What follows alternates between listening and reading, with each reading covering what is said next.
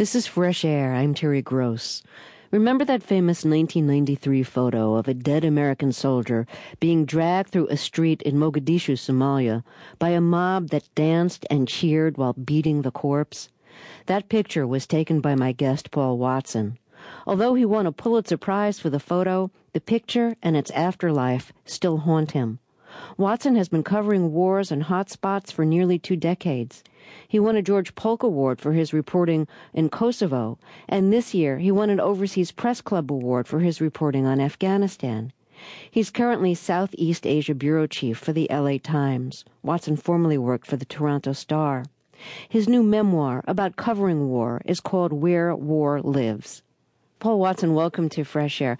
Let's start with a description of the famous Pulitzer Prize-winning photograph that you took.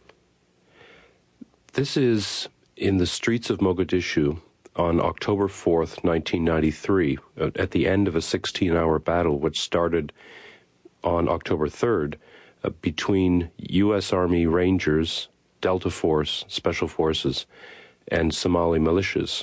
It was an arrest operation trying to snatch senior commanders, leaders in Mohammed Aidid's militia, because they were trying to get to him and arrest him for allegedly organizing attacks on UN peacekeepers. The morning that we woke up after this long battle with, clouds of smoke swirling and hundreds of Somali corpses in the streets, we immediately heard rumors that there was an American soldier that had been captured and was being paraded through the city.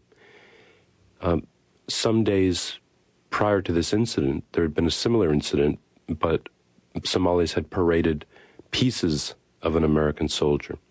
I'd photographed that, and the Pentagon had denied it. When I heard on this morning that there was a body being paraded, perhaps live, perhaps dead, I was determined to go and get a photograph of it. Describe the photo. We had been searching for an hour, 2 hours, I can't remember exactly what it was, and we'd almost given up because we'd literally gone street corner to street corner through this battle zone asking passersby if they had seen the body, and they would just point and direct us, and we still couldn't find it.